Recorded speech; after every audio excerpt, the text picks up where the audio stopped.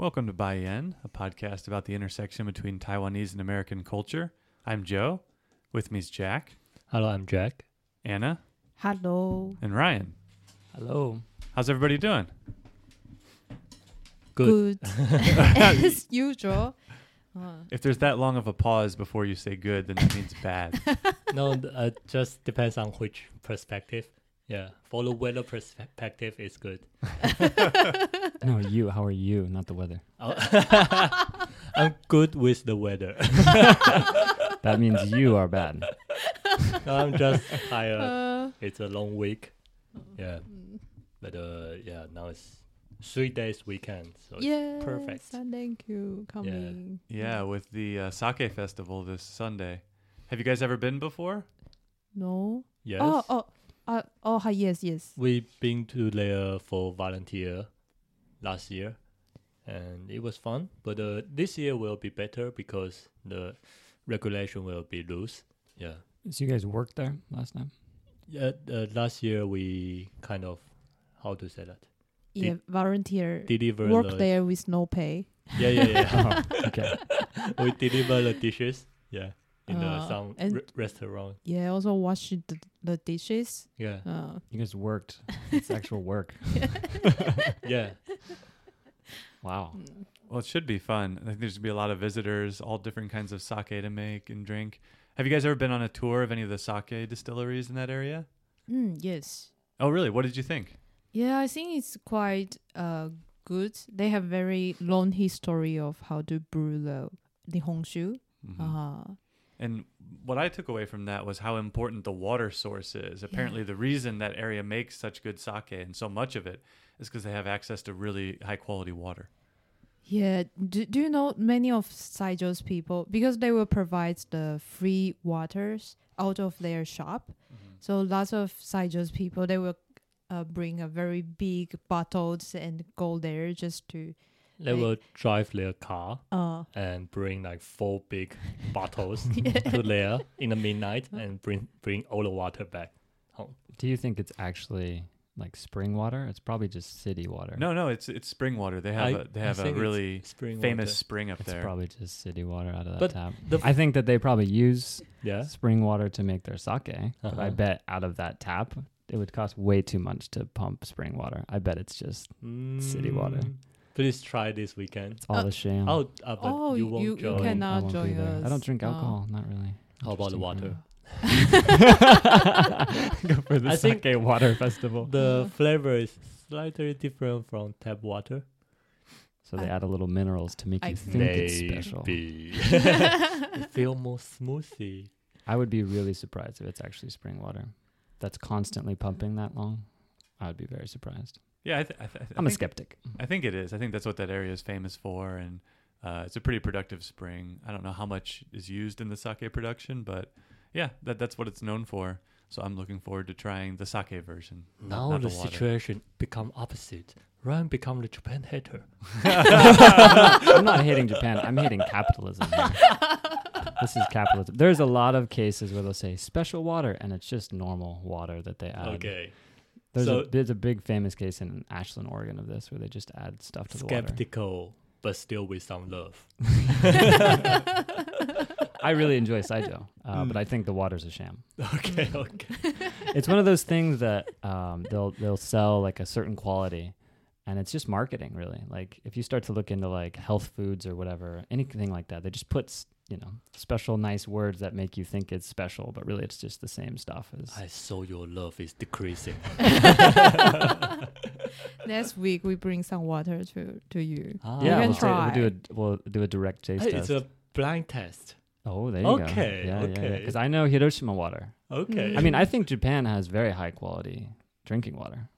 I mean, what about in Taiwan? Do you guys drink out of the tap? No, we cannot. You can't. Maybe it's the tube. Maybe it's too old. The pipes are too old. The pipe is too old. The government say it's allowed, but nobody drink tap water. Really? Yeah. Because there is a smell, something.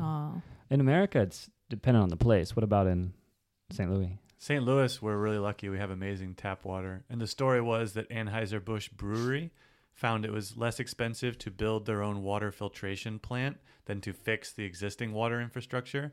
So in my hometown, we have great tap water.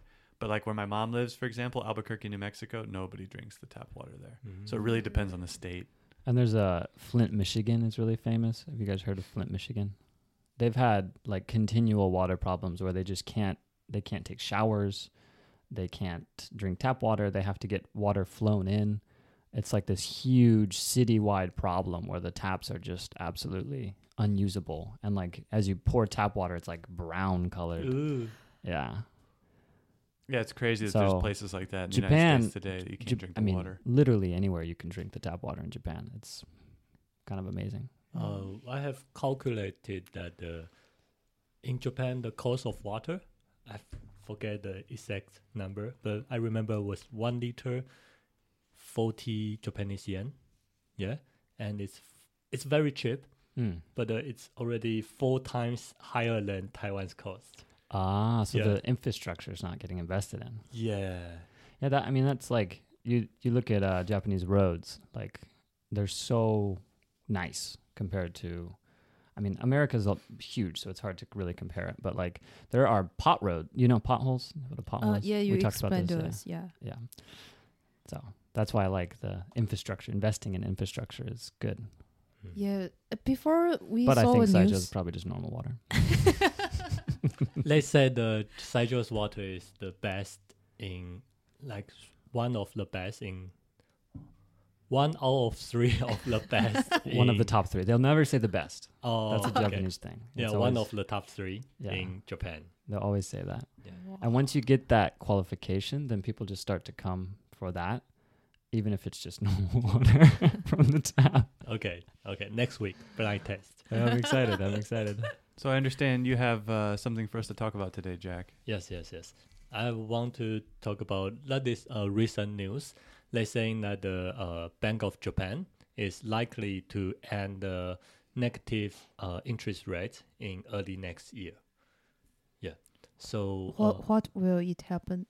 If it happened, what will How will happen? it affect us? our Japanese yen will recover. So now Japanese yen is getting cheaper. Now it's reaching to 150 per US dollar Which now. is crazy. Yeah, which is crazy. It's when making you arrive Japan's? Maybe 130 this time? Oh, I see. yeah. When I arrived, I remember it's 120, 119 to 120. But I remember when it was closer to 100 not that long ago. Yeah. So now it's reaching to 150, and it's because the BOJ, Bank of Japan, they insist not to increase the interest rate, and at the same time, America is increasing sharply. So It's a what, 5%? Is yeah, total increase? 5.25 maybe. Yeah, so that's why I know economics. that's why the Japanese yen is getting weaker and weaker. And for their perspective, they are watching closely to Japan's inflation. So the target also is 2%. I think this year maybe can hit the target, maybe the first year in 30 years. Yeah, and they said if the goal is met, maybe they will consider to end the negative interest rate. Yeah. So that's very interesting to watching this kind of trend, because they say that in Japan, every decade, the beginning of every decade, they have this kind of booming. Every time they will say, okay, this is the end. This is the end of the last 10 years. And 2020 was the end of the last 20 years.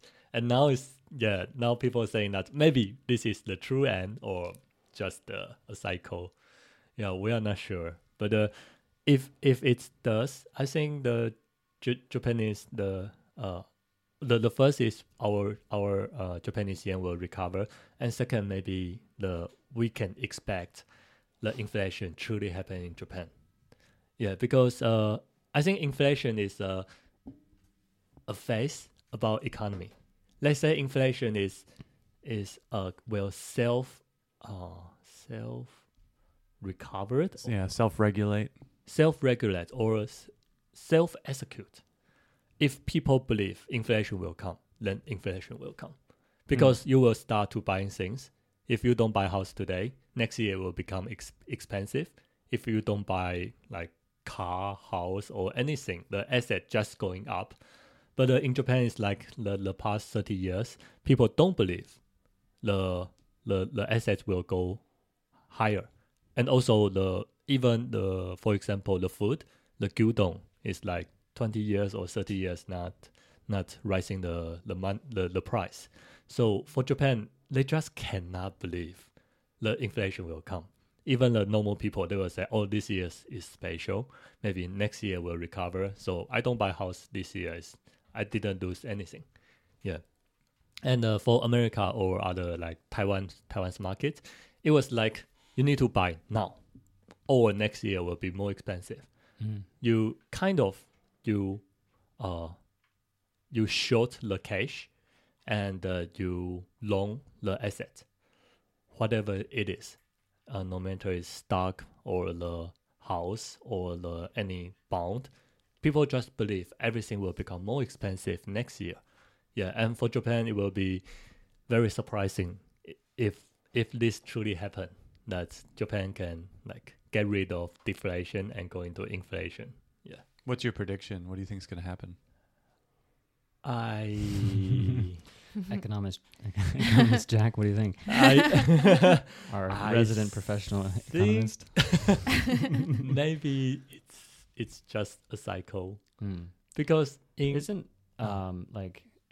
generally speaking, because Japan's a very high export country, so they have video games, they have cars, they have huge foreign markets. Isn't a weak yen generally good for the economy and because the returns on foreign sales are so much higher? Yeah, they have a calculation that each 1 yen decrease, for example, 149 to 150 versus $1, Toyota's revenue can rise 5%. 5%? Yeah. Oh my God. Yeah, so that's kind of crazy. Yeah. But that is for export. If we're talking about the import, the gas. The other side of the coin. Yeah, it's super painful. Yeah, so it kind of hurts the people and benefits the corporations. Yes. Down with inflation. We need to, or down with the weak yen. We need to give power to the people. I'm okay with the weak yen. Oh my God, he's an American, this bastard. It's been really nice living here with the weak yen. And I kind of appreciate the Japanese mentality when it comes to prices. Like when these companies who haven't raised the prices of their products in 20 years finally make a small increase, their CEO will appear on television and apologize and make a big speech about how sorry he is and bow.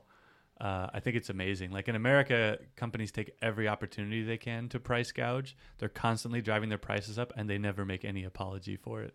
Yes. I think that's also another perspective that people talking about inflation is saying that 2% is good. It's maybe the best.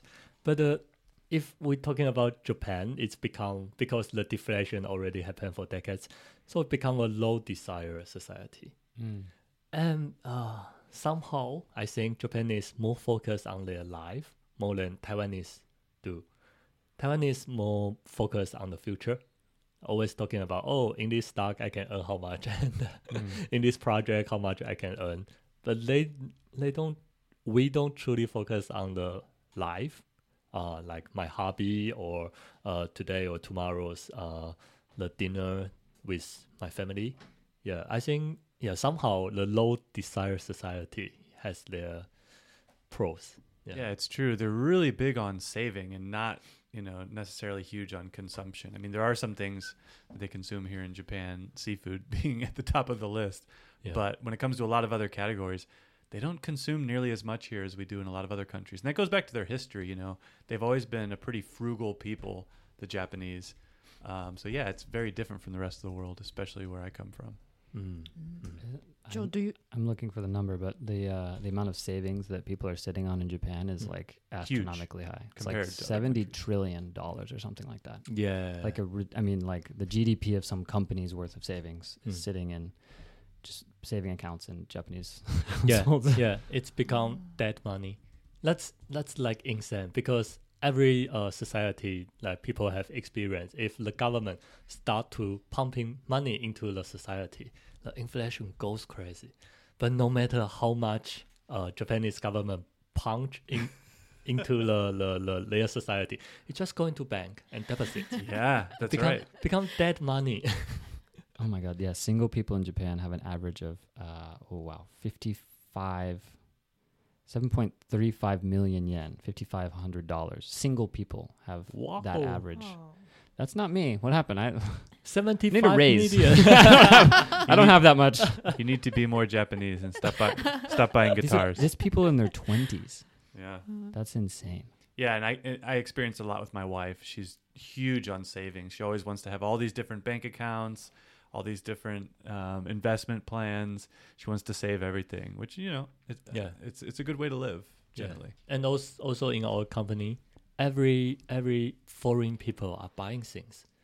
They buy new cars, new house, no matter what it is, and how expensive. Because for foreigner, the car in Japan is cheap. The house in Japan also cheap compared to the Asia countries. Yeah. Yeah, but the local people, the Japanese people, no matter what position, how high salary they have, they're still renting house and driving a very old car.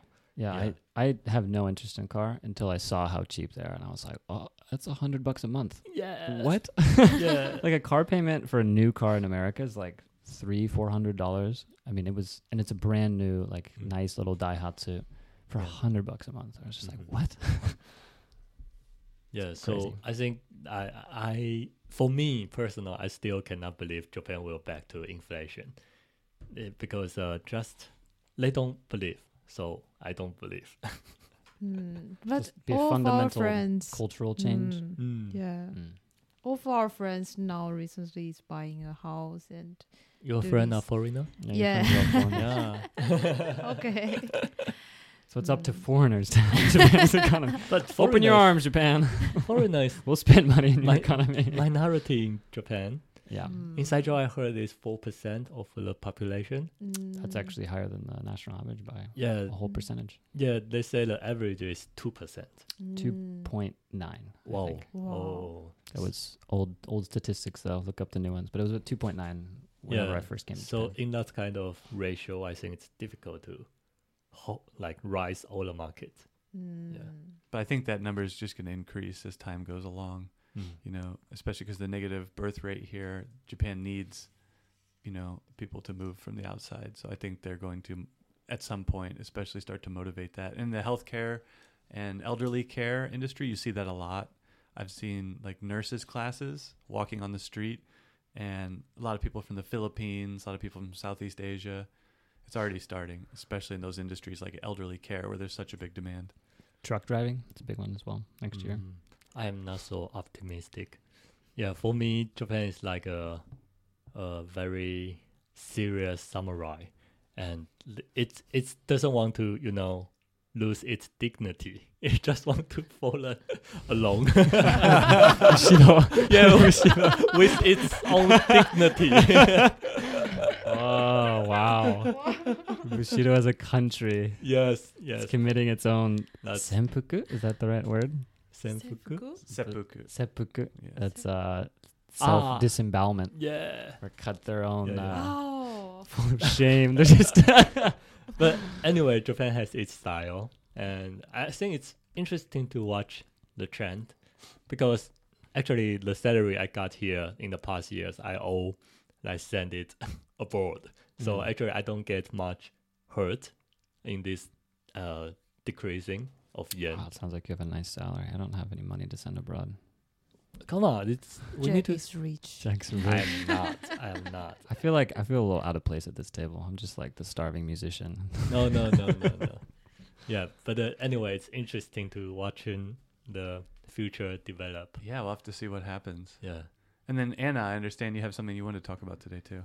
Yes. Oh, but my topic is heavy. That's okay. That's for what this we're here week. for it. Okay. Because recently I just finished two interviews, and their name is Li Mengju and Li Mingzhe.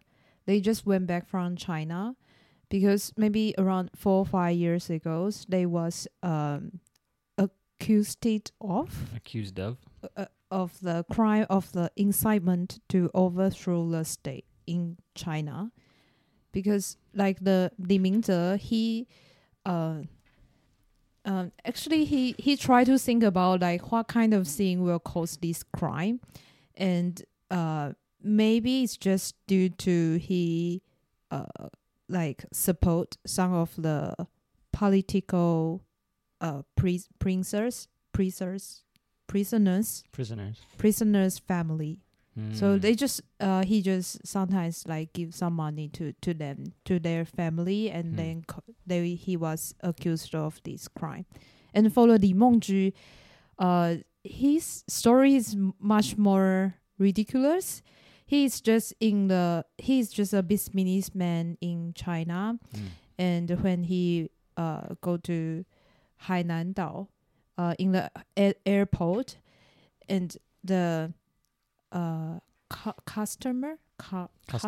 customs was checking his luggage, and found one card, and it's write about the Hong Kong Gambate, just Hong Kong 加油, just this, and then he was in jail for 5 years. You said? Yeah. Oh my God. So they just been released and went back from China and share their story, like how ridiculous they was being accused of this kind of crime. Yeah. And I think American government recently is also said like on some American don't go to China because they have more tightened regulations about this. Yeah, we can't go to China. Yeah. After all we said on this podcast, we'd get I think it's okay. immediately arrested. We are not so famous. You think that, but man, China really digs deep into the internet to find. Yeah, just a card and writes Hong Kong Gambate, and then is in jail for 5 years. Yeah. With supposedly no, did they get a trial or they have access to Chinese courts whatsoever? Yes, but it just you cannot. They also have some lawyer, but their lawyer usually just told them, "Oh, you just committed. You just say you committed, and then it's better." Very helpful. Yeah. Very helpful. Because if you committed, then you can get the shorter. The shorter is 5 years. Short is 5 years. Yeah. Shorter sentence. Yeah, and if you fight it, then sentence. maybe you get more, right? Yeah. So typically with the United States, if one of our citizens is put in jail abroad, like for example, if somebody was put in jail in China, then you can appeal to the embassy, and they will help you try to negotiate the situation. Depending on what you did, it depends on the circumstances. What about in Taiwan?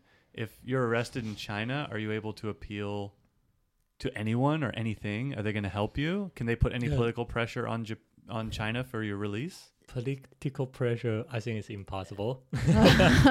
But we have some organization like founded by government. They are in China, and they maybe will help you, but I think they are weak. They don't have their power in China mainland. And I think, and lots of like Li Mengzhi, his wife is trying to reach some like global organization to help his husband. Yeah. And lots of Taiwanese just criticize her.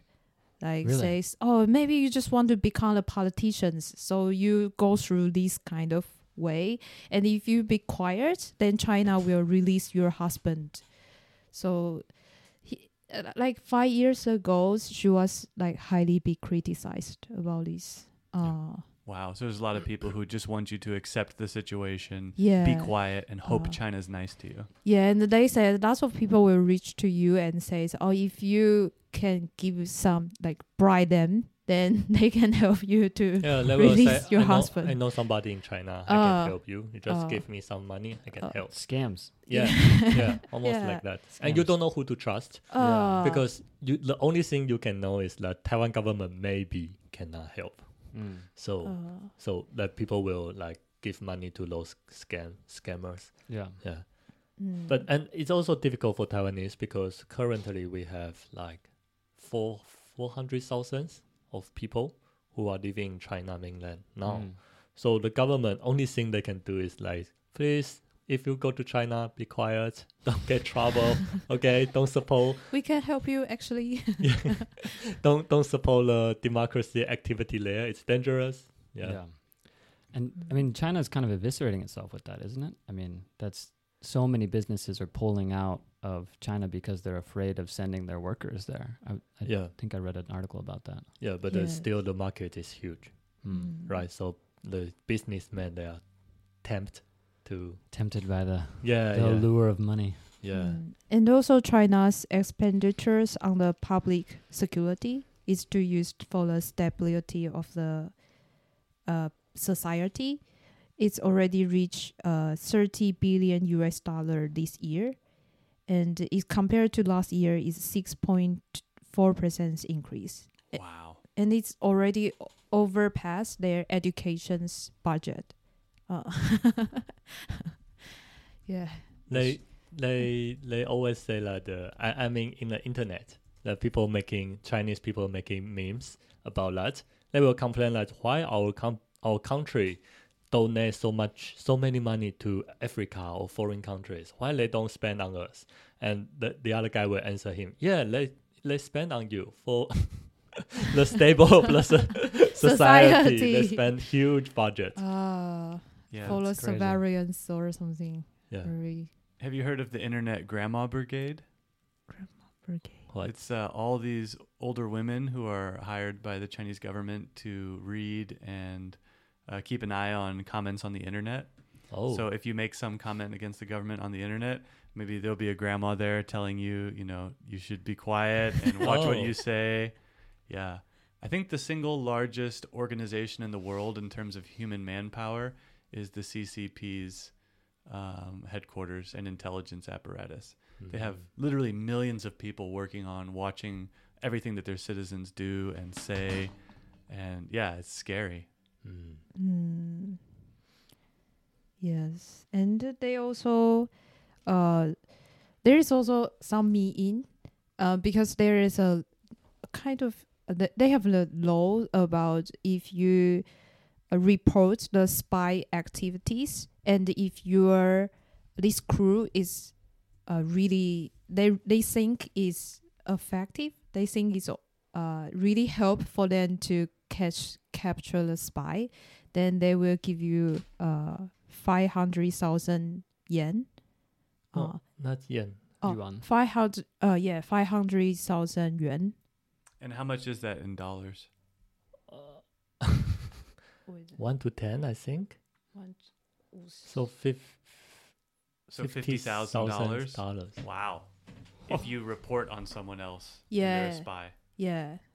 So next time when we go to China, I report you guys. I will become really rich. I tell you what, you split the money with us and I'll agree.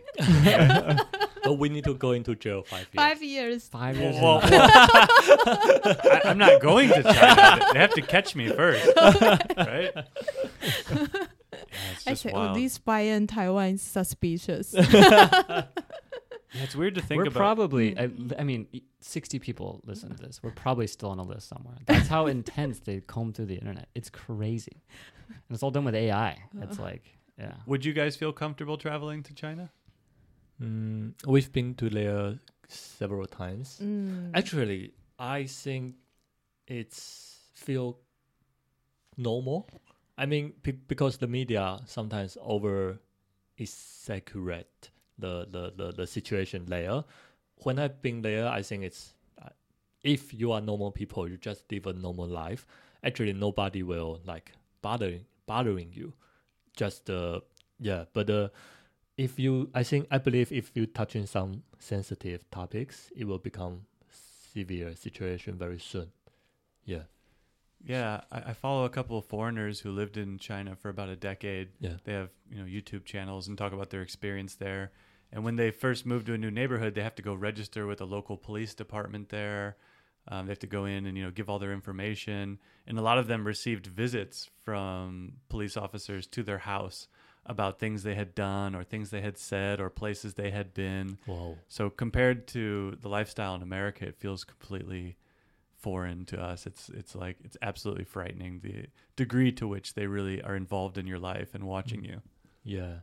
I think for us, if go to China, it's maybe okay. Just don't do some crazy things. But I want to mention for Chinese people, if you ask them, do you feel free to go to America? They will say no. because all of Yeah, their there's media is propaganda on both yeah, sides. yeah. So yeah, I believe the situation is very severe in China, but I think it's somehow over exaggerated by media. But as we well. have a lot of Chinese people in the United States, like millions, yeah, who have no problem. yeah, And they're not being like hounded or followed by the government or required to go and visit the police station and register themselves. Like maybe both sides are saying that, but I don't think the situation's equal. yeah. True. Let's say the criticize United States is for job, and immigrate to United States is for life. But that is something always to keep in mind is propaganda is on both sides of every coin. Sure. Yeah. So it is always important to, really think about, especially like when we talk about like war in Ukraine or something like that. Like we always get this kind of juicy, wonderful vision of, oh, we're protecting democracy, and that's really a lot more complex than that. Yeah, I think propaganda is big factor, but I also agree with Joe. It's not equally. Yeah, it's not equal. It's It's not not equal. equal. We don't. We hope it's not equal. It's not equal. Yeah, like don't get me wrong. I'm sure the United States is spying on its citizens. In fact, we know that thanks to Edward Snowden, that the NSA is collecting data on its citizens without a warrant. But I just think it's different. Just practically, it's not. In America, it's a more passive data collection, and it's targeted at people breaking the law supposedly or speaking out against its politicians. But yeah, in China, it definitely seems on another level and much more intense. Yeah, you can say some inane things about the American government and no one will bat an eye, which is something that you can appreciate, which, I mean, that's free speech. Yep. Just mostly protected in America. Depends where you are. But now we have cancel culture, which is a whole other thing. So let me ask you a question. What has people's reaction been to this story of the release of the two people who were jailed in China? What's Taiwanese public sentiment? People feel bad for them, or they feel like you should have kept your mouth shut, or because Taiwan is really divided, so both of the voice all have.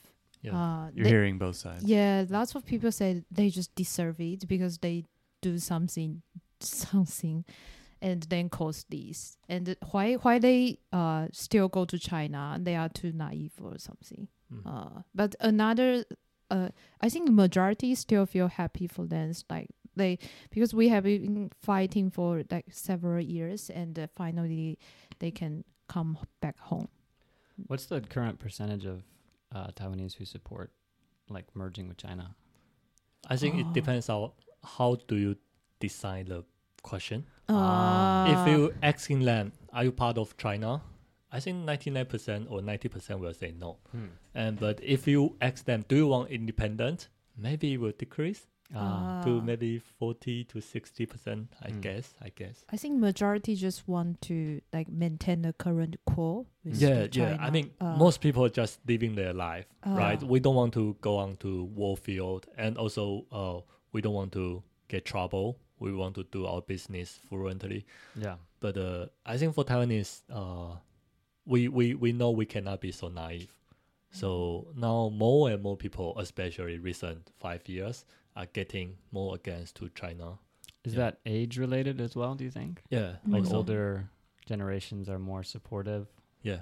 of China and younger generations are not? Not only for age. I mean, for our parent generation, also they are super divided. Oh. Some of them is like, I already support Taiwan independence for maybe 60 years. Whole my life is fighting for this. And for the 70 years ago, like retreat together with KMT's people, Yeah. I think their mindset is more interesting.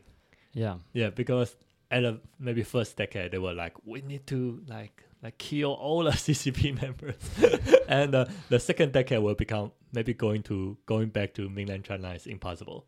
And maybe third decade is like, maybe I need to stay in this small island for my rest of life. Yeah. Yeah, they change like decadely.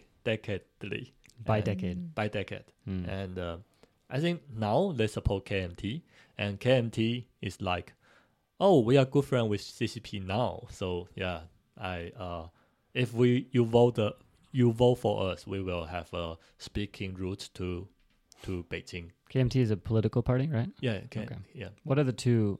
What are the main political parties in Taiwan? It's KMT and DPP. DPP is current, right? Current, yeah. Tsai? Whoa. Yeah. Oh, I'm very, You Yeah. know well, ne. Nice. very well studied. Wow. Yeah, so I think it's very divided. And Mm. in Taiwan, it's very maybe similar with United States. Like the political situation will change very quick. Yeah. Yeah, we'll see. We got a big election coming up in America. It's going to be quite a big deciding thing. When is it? I think it's next year. I'm not too in the End know. of Is it next year? next year. Yeah, Yes. 2024. November Mhm. 2024. Oh. That's going to be, I was just reading this very interesting thing about AI. And like the guy's like, man, I don't know about like full general intelligence. I don't know how serious that's going to be. But I'm really worried about elections and misinformation and how a country could spend very little money to destabilize another country by just having huge bot farms that are spreading disinformation. And I think we're going to see a lot of that in this next election cycle. And it's going to be really crazy. I think you truly need to invest into your voting system. Yeah, not just the voting system, but regulation. It's the information system. The Oh, regulation media. system. Yeah. Yeah. Now basically I mean, it's hands off. There's two main companies. There's Google and Microsoft that just own the internet basically. And so they control every regulatory thing that happens on the internet with no oversight by the government. And it's going to go crazy when you have other countries that are bot farming misinformation and deep fakes, and it's going to be wild. Yeah, I've been thinking about this lately. Like the first time it became a big issue was during the last election where they talked a lot about Russian involvement, right? Yeah. That they were putting out all this information and trying to push people's public opinion. I don't go many places on the internet. There's just a couple meme websites I go to. And I'm telling you, I feel like the target of, I don't know, some bad actors out there who are trying to influence my life. I really feel it.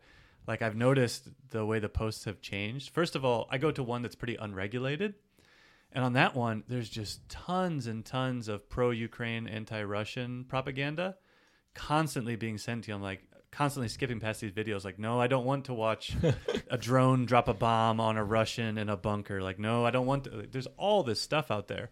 And that's the obvious stuff, right? Like, obviously, you know what that's about. But then there's other more subtle stuff. I feel like there's stuff on the internet trying to influence me into being racist, into, trying to push me in this direction. There's so much really disgusting, negative stuff out there. And I'm like, what kind of person just posts this stuff all day? I really feel like there are forces out there on the internet trying to push me in a direction or just make my life worse too. Like I've had to stop going to those websites because of all the negative shit that's out there. It's just like I think it's horrible story after horrible story. And they keep highlighting on this one website that I go to, they keep highlighting all these, the media is not going to report on this crime of a black person doing something to a white person in America because media doesn't report on that. It's just a constant barrage of all this super negative, really racially charged stuff. And I'm just cutting myself off from it because I can't do it anymore. So who knows what the source of that stuff is, right? Like we know that for sure there are governments out there spending money to push stuff through social media meant to have an effect on us. And mostly the stuff just makes me depressed. So yeah, I've got to cut it out of my life. And that's the same guy, I can't remember who it was, but he said, I'm also worried about the fact that one person can now do that rather than, literally one person who's savvy can have bots farming misinformation and racist stuff. Literally one person can spread so much information that we've never really had such a thing ever in life. It's insane. And then there's the problem with the system itself, right? The algorithm is designed to drive engagement. And what normally gets engagement from people is negativity, right? If you see something like good, you're like, oh, that's cool. You see something negative, you go in there and you write a post and you get your response to it, right? That's what they want. They want you to have a response and to be emotionally invested.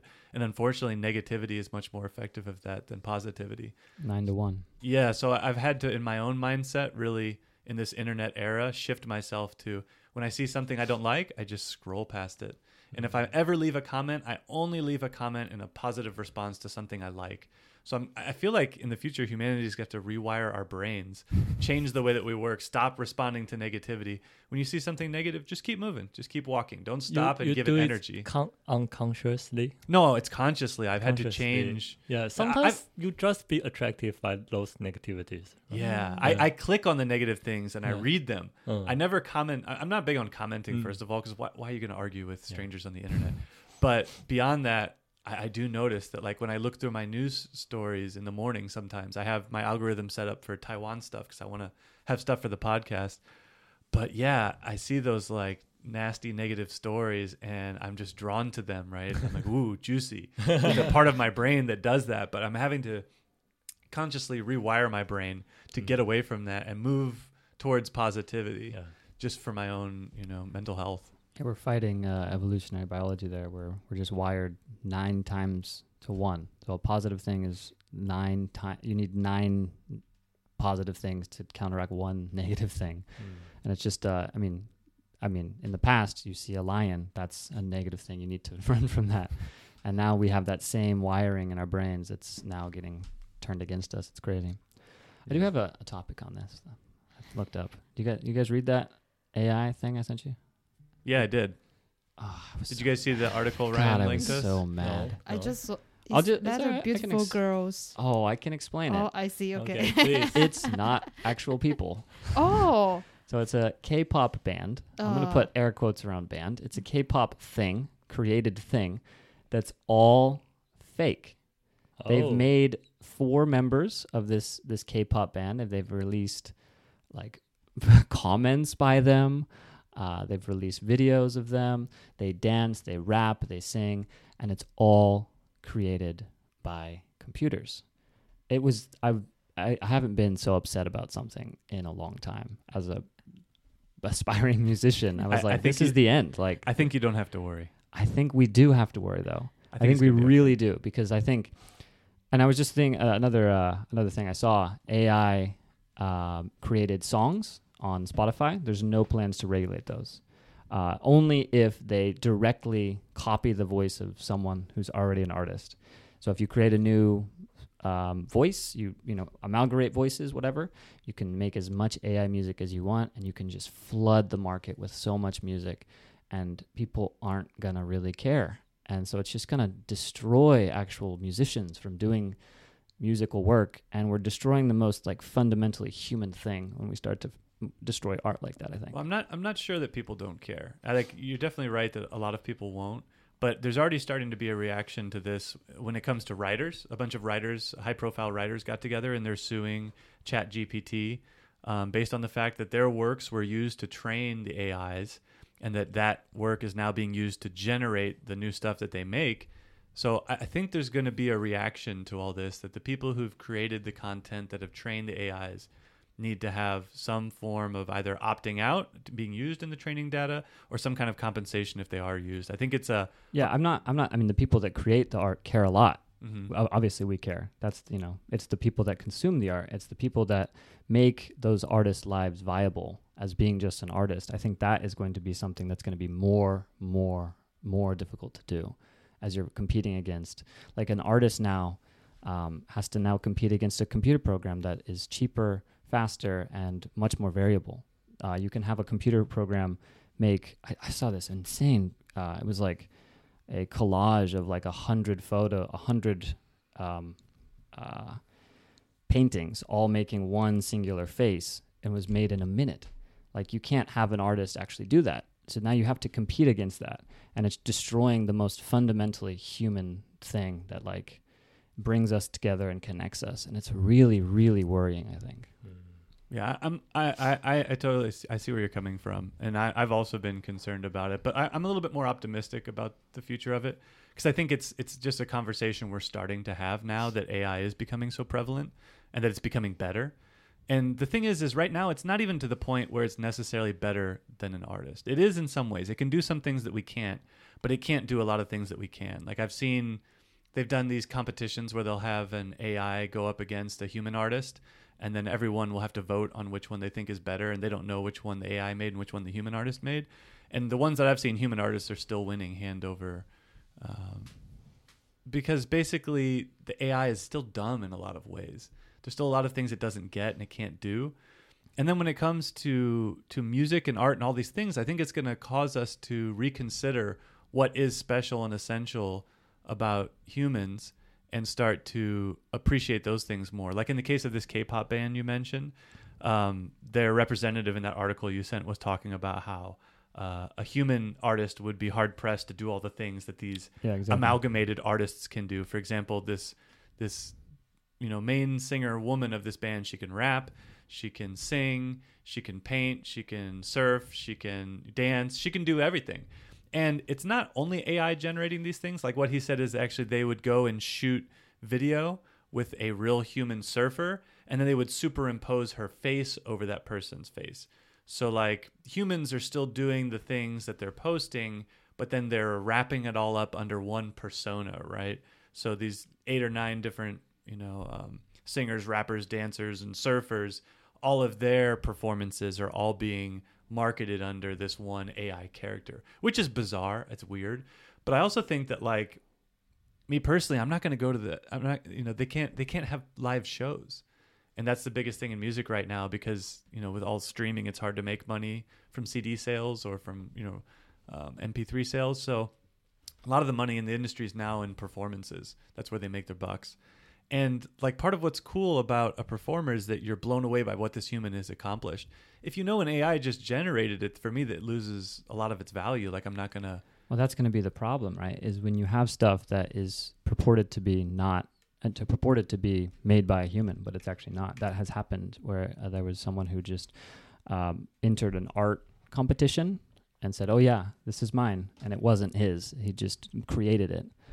So that's where we're going to have... He wrote the prompt, though. We're going to have a flood of that kind of situation, and it's going to be so pervasive, and they can create so much more than actual artists can create, that the economic opportunities are going to crumble. It's created a problem already in the publishing space. Like I like to write, and I looked at a lot of these online journals have closed their submissions because they're getting sent so many AI written stories that they don't know how to tell the difference, and they can't handle the number of stories that are being sent into them. So like, we're not taking any new artists, any new writers right now because of this problem. So I think it is a problem, but I also feel like, we're in the early days of this, and that we're going to find solutions as fast as the technology is created to generate AI art. Just as quickly, I think there'll be other technology that can identify it. And I also think, like I said, I think it's going to cause us to really take a look at ourselves and decide what is valuable about the things that we create, and kind of reevaluate what is unique about humans. And I think we'll get through it. I just think we're in the early days, and we're going to feel a lot of pain before we get to that place. So what do you guys think? I think the one of the key point maybe is the data. I mean, now the data is kind of free. Like people don't pressure their own create product.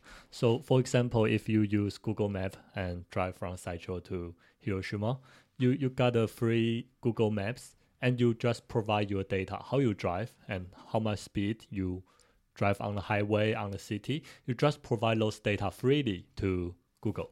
But maybe in the future, this kind of data, it's owned by you, right? How much speed you drive, you stop at how many traffic lights, all of those data value. Of course, one people's data is not it's not so valuable, but maybe bunch of people's data that is not owned by Google. Even though Google provide you the free apps, doesn't mean you need to give them your free data. And also for the music or art, I think also if you are a creator, maybe your data, your outcome become more valuable than like normal people's outcome. So if one day you're going to let your data, let some company to train their AI, maybe they need to pay you just for your output. And this, I think in future we need this kind of regulation. Like data is not free, especially for maybe some artists, or it depends on how valuable your data is. If it's just a route how you drive, maybe it's cheap. But if it's a song, or if it's a whole new concept, like how you sing and what accent you use and what's the tempo you use. Maybe it's become more expensive. Maybe can support an artist's life, and the artist maybe kind of sell this kind of data. You don't be the superstar in person, but you let the AI become the superstar, and the AI maybe need to pay you some money instead because they use your data for training them. So I think this kind of regulation need to be considered in the future. Yeah. Yeah. I also think like optimistic about this AI. Like recently, Spotify is going to providing the service about the podcast. Oh yeah. They can directly help you to translate to other language. Yeah. Because before we are doing this, and it's time-consuming job, so we didn't provide the Chinese subtitle or something. But maybe AI really can help us to do this service. So I'm still think they are still far away from the human brain. So if you are just the normal people, the AI, I think it can help your life or your product. Yeah, I think still what Ryan says is correct. I'm saying in the future. Yeah. If we don't cut it now, then even what Jack said, there's only going to be so much input they need before they don't need input anymore, and then there's no new artists from there on. So that's the thing, is you have to think about, as you start to open that floodgate, how open do you want that to be? And that's what we need to get on now, is thinking about those kind of things in the future rather than now, because again, there's only so much training it needs to be before it's done. And then I think especially for music industry, original, they sell CDs for their living, and then once stream media comes in, everyone lose their money. All those money go to the Spotify, this kind of company. But the music industry develop another kind. They use the concerts, and one concert maybe can survive maybe 10 companies, employees leaving. And then in the future, I believe this kind of change need to do quickly again. Yeah, but even the concert is moving online as well. Then you have that. You can't distinguish between that and an online. Concerts are moving online. Yeah, BTS made it one of the most money, I think, of any concert ever by having an online. My mom concert. attends their online. So I heard that. That destroys the So cute. again. That could be done by a real team of people. That's actually just artists. That are just an AI created K-pop band. Before the modern streaming era, greedy record companies were taking all of the money that these bands were making. There's always somebody on top taking advantage of the situation. Yeah.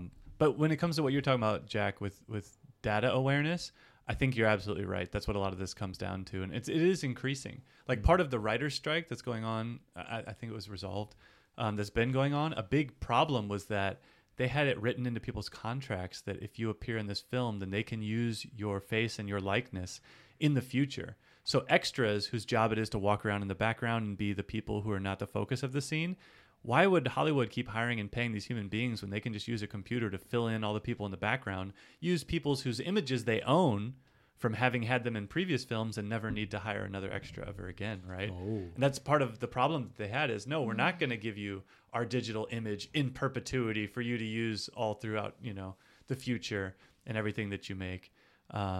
And there's also alternative websites that you can use for search engines where they actually pay you for your data.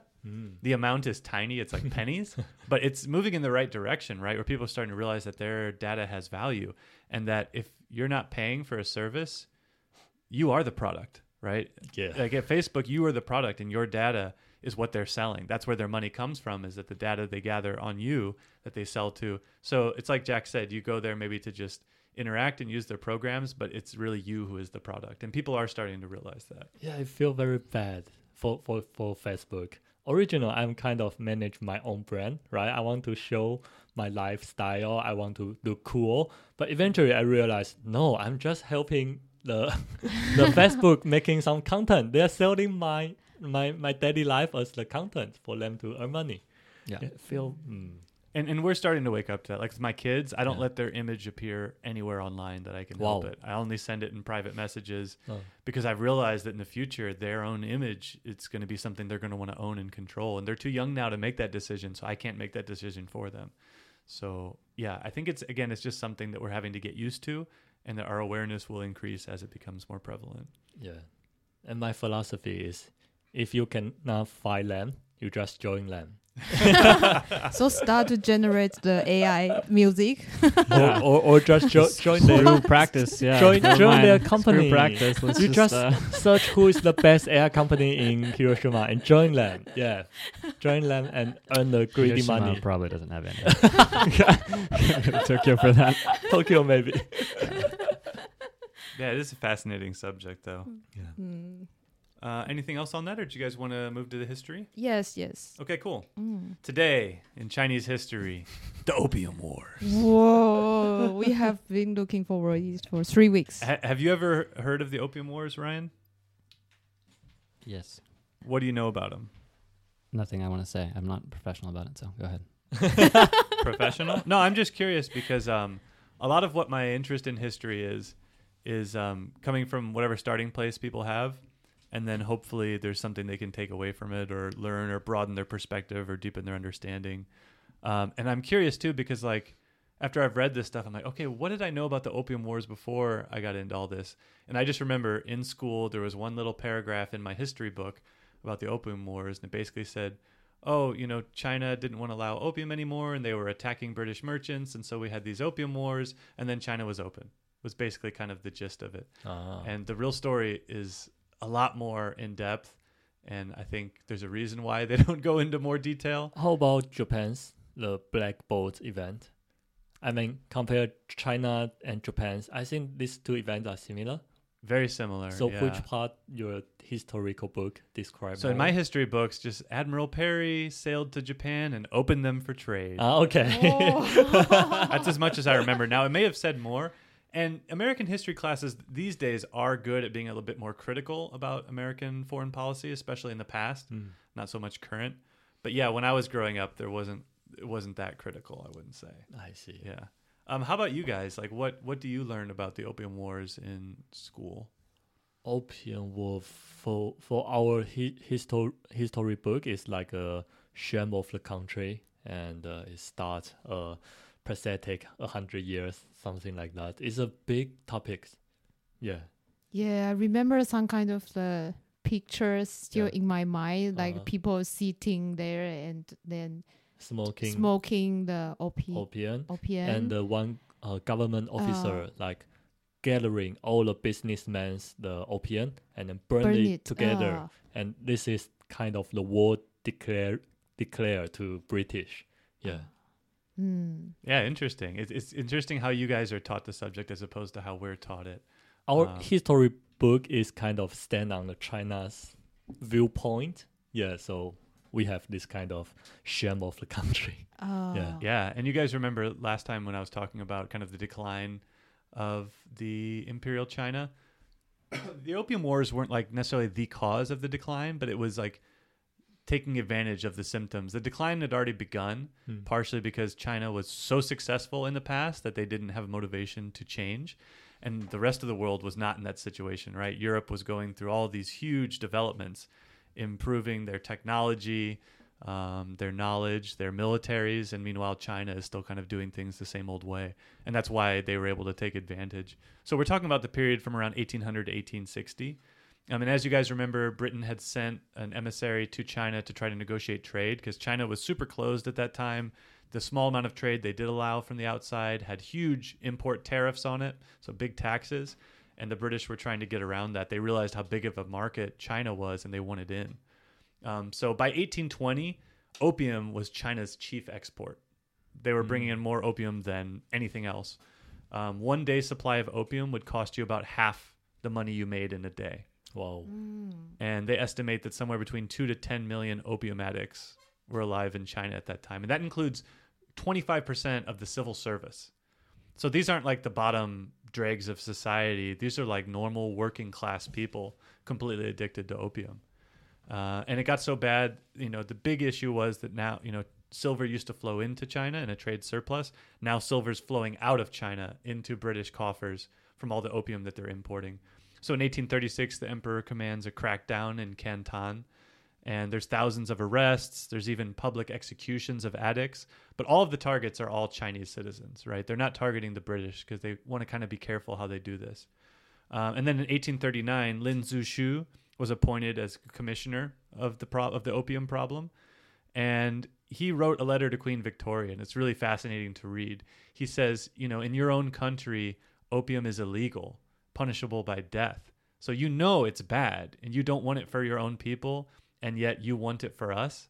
So he's kind of alluding to the Christian concept of do unto others as you would have done unto you, the golden rule, right? And kind of points out that the Queen of England is not following her own religion by sending these harmful drugs to a country when she doesn't allow them in her own country. She didn't respond, I guess not surprisingly. So Lin Zhu starts going around and threatening the British traders. And he did get them to surrender a little bit of opium and then sign a promise pledge like, we will not sell any more opium. So about 75 tons were turned over. But that's only 2% of how much opium was in China at that time, right? So then he goes and blockades a big British trading firm, puts more pressure on them, and then 1,300 tons of opium are turned over at that point. Still a small amount, but that time you talked about with him burning the opium is actually mixed with chemicals and fed into a river. It took 7 days, hundreds of laborers to destroy all this opium. And this is still a small amount compared to what's over there. And so at that point, the British trading firm sends a petition to the British government. They want compensation. And people in England start getting pissed off. They're like, how dare these Chinese attack our merchants and prevent our trade? Everyone ignoring the fact that it's drugs that they're, illegal drugs that they're importing to the country. They're just, we should have freedom to trade, and they're preventing our freedom.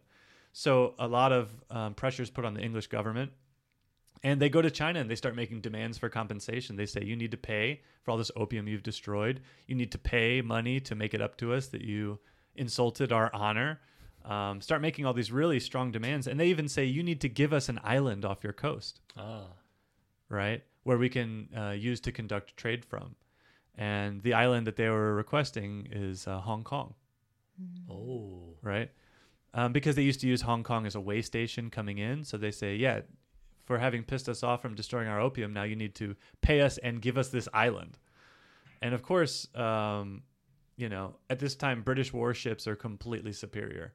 The junkets that the Chinese are sailing on are like hundreds of years old. Their coastal defenses are crumbling. They're way, way outdated and not well maintained because China hasn't been in official war since 200 years ago. Some of their cannons they were using hadn't been fired in 200 years, the Ming Dynasty. That's how outdated their military was. So they kind of realized the situation. They realized they couldn't really resist the British. And so Lin Zhu agrees. But then he goes back to see the emperor, and the emperor's like, what? Like, what did you sign up for? And basically fires him and sets him up to be executed. He ended up just getting sent to live in far northern China, but he gets replaced by a guy named Qishan, who gets a new job whose title is now Manager of the Barbarians, is the name of his title, right? And he goes and meets with the British fleet commander. He uses a different tact. He starts being really friendly to the British and showing them lots of respect. But basically, he's just trying to waste time, right? And then we get Qishan actually not making anything happen for the British. So then they start ratcheting up their demands. Now they want Hong Kong. They want 6 million silver taels. And they want trade concessions, so future promises to open China up further. The Manchu emperor's enraged, and he sentences Qishan to death for treason. So this is kind of a cycle they have where they keep appointing new people to be manager of the barbarians. They keep sending them out, and they agree to all the demands, and they come back, and the emperor is furious and has them executed or sent away. So then the British commander is also replaced. Sir Henry Pottinger is sent to replace Elliot. But before he arrives, Elliot's like, this is my last chance. He goes on an offensive. He starts destroying forts, and he actually laid siege to Canton. He traps thousands of Chinese sailors or Chinese soldiers, and then he ransoms them back to the government for 6 million taels of silver. And then he gets replaced. So after that, there's a expedition north that they make. And finally, it puts enough pressure on the Manchu emperor that he signs what the British are asking for, which is now 21 million taels of silver. Wow. And this is in the 1800s, right? So you can multiply that by, a lot, and it's not even close to the amount that it would be today. He ends up opening 5 different coastal cities to British trade and residency. The Chinese trade monopoly that they used to have is abolished. And then Hong Kong is permanently ceded to Britain, right? So this is what you're talking about, Jack, with the 100 years of, how do you refer to it in China? Shame of the country. Yeah, 100 years of shame, right? Yeah. On top of that, they're required to give British the most favored nation status, which means in the future, if they make promises to any other countries, they also have to give those promises to the British. Yes. So it's basically total capitulation. So then they get this guy named Viceroy Qi Ying, and he becomes the new barbarian handler. But before long, there's a group of xenophobic warhawks in the Chinese court who kick him out, and they start inciting riots against foreigners. They start trying to get the Chinese people to rise up and throw these foreign devils out of their country. And you start seeing violence against, foreigners in some of the port towns in China. So then France, Britain, and America all kind of team up and decide that they need to do something about this, that their citizens are being attacked in a foreign country. And they go back and start blockading Chinese harbors again and making demands. The violence increases as Chinese people get more and more upset about what's being done to their country. And they actually seize a British sailing vessel at that point. And that fires off the Second Opium War, right? So kind of the first Opium War was getting the government to agree to their demands. But the uprising against the British fires off the second one. And at this point, the French join in. They're fighting right alongside the British. And in 1857, they actually seize Canton. And the 4th barbarian handler is hauled off to India in chains. So every person who gets this is not a good job to have in China at this time. You do not want to be barbarian handler. So with Beijing capitulating, they sign a new treaty, which also cedes another island to the British. Do you guys know which island that was? 澎湖吗? The small island near Taiwan. It's actually Taiwan itself. Oh, it's Taiwan? Yeah. This is when Taiwan is signed over to the barbarians. It's in the Second Opium War. And next time, what I'm interested in looking into is what was Taiwan like at that time? What's your image of Taiwan in the early to mid 1800s? What was it like? What was life there like? Do you have any idea?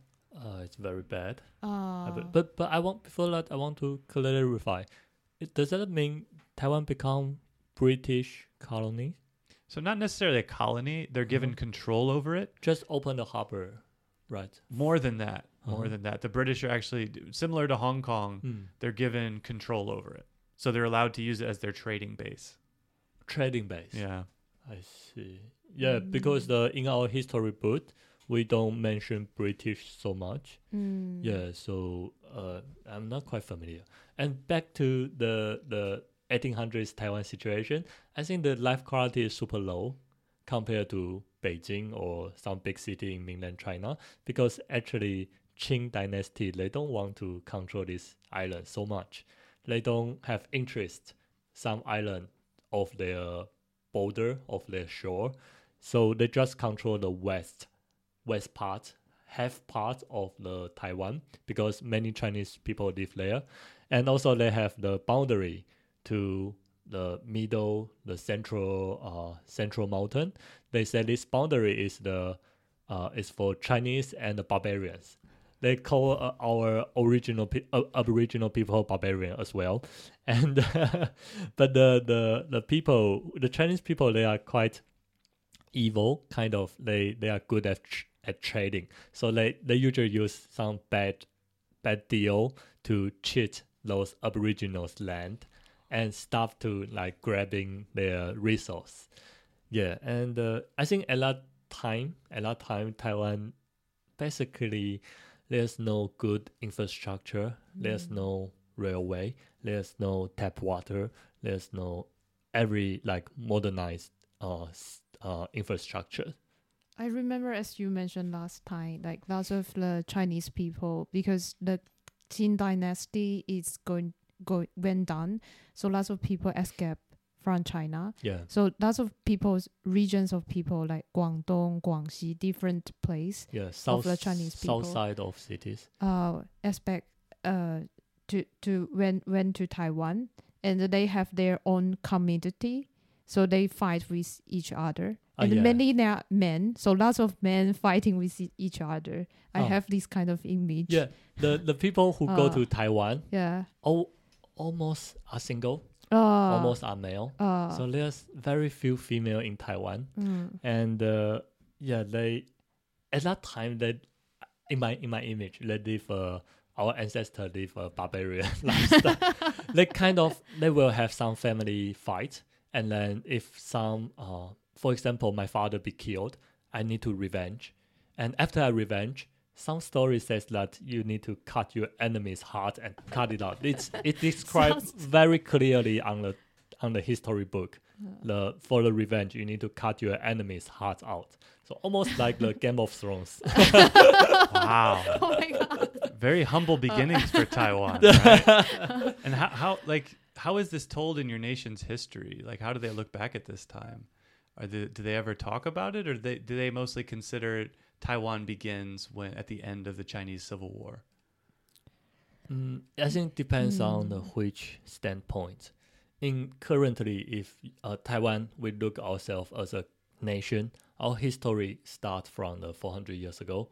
The Holland people come to Taiwan, and then the Chinese people come, Japanese come, and eventually we become our own country. And if we stand on the ROC standpoint, Republic of China, I think it says that our history starts from the Chinese people come to Taiwan, and also after we be colonized by Japan, and after World War II back to China and forever China, something like that. Interesting. So I think when we grow up, the history that we learned is more like Chinese eccentric. So we have more, I think I don't have much like image about the old people. What do they really live in Taiwan? Recently have more the movie or something was filmed, the old history of Taiwan. But when we grow up, we don't have so much image or so much. I think to be honest, Taiwan's history is shallow. To be honest, even many stories happen in this land, nobody record it. Right? There's no Chinese people on this land and use the word to record all the story happen in this land. And also Japan mainland, actually they forget everything about Taiwan. If now you ask some Japanese, hey, your ancestor ever colonized us? They will say, really? I didn't know that. I think they forget everything about Taiwan. Yeah. So to be honest, I think Taiwan's history maybe shallower, shorter, but now maybe we have chance to make it colorful. Yeah, I want to look more into this period because that fascinates me. Anywhere there's a dark spot in history that no one's looked, that's where I want to go. Yeah. And Taiwan at this period sounds fascinating. And it said in my readings that it was ceded to Britain, which basically means almost like a British colony. Now they're just using it as a trading base. Yeah. But legally at this point, it's on par with Hong Kong. And in addition, the Kowloon Peninsula, which is the area of China that right next to Hong Kong, the peninsula leading up to Hong Kong, that was also given over to Britain. Yeah, as the outcome of this second Opium War. Why British people didn't insist to occupy Taiwan? In that case, we don't need to learn English so hard. Is that the case in Hong Kong? Do people speak good English there? They speak very good Really? English. Yeah. Well, maybe it's what's going to happen further on in my story. Taiwan's situation changes. But at this point, it's been ceded to the British Empire. In addition, opium is made legal as a result of the outcome of this war. And, there's have you guys ever heard of the Summer Palace in Beijing? The Summer Palace? Palace? Yeah, it was burned to the ground by the British. 圆明园是不是？还是不是？ But I think that happened in the 8 countries army. This No. was in the second Opium War that it Second- happened. Yeah. Oh. They burned it to the ground, and it's all been rebuilt except for one palace Mm. has been kept burnt down, so the Chinese people will never forget what was done to them by England. Yeah. So yeah, that's the end of this week's. The Manchus had to sign that treaty. They had to pay. They were asking for 6 million taels of silver. In the end, they made it 16 million taels of silver. The Manchus paid. So here they are at this point in history, defeated by the British and French armies, but the Russians and the Americans were also supporting this action. So it's important to understand when it comes to the relations between these two countries, what's happened and where we don't talk about this much in America. We don't talk about how America sailing around the world with their good buddy England, forcing other countries to allow us to import drugs just to suck as much money out of them as we can. It's not part of the American story that we tell, but it happened. So I think it's important that we know about it. And then that way, at least when you meet someone maybe from China who's not a big fan of America, maybe you understand why. This isn't that long ago. This is a couple hundred years ago, which in the history of China is a very short time. So I think it's important to have some understanding of, what's actually happened. You have potential to be very popular YouTuber in China. They love white people talking about this. Well, they wouldn't love me because I have a pretty balanced view. I mean, I haven't even... I spent the last episode talking about all the things the Chinese dynasty was doing wrong, how they're failing their country. Okay, So this episode have potential. okay, this one, good. Forget that part. It was totally wrong and evil and messed up what happened. But that's the story of Britain in the 1800s. It's not only China.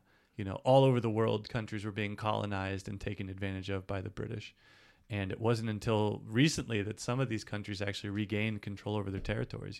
When did Hong Kong go back to China? Was that 1995? Yeah, 95. I mean, that's real recent, right? Yeah. So this history is still with us today.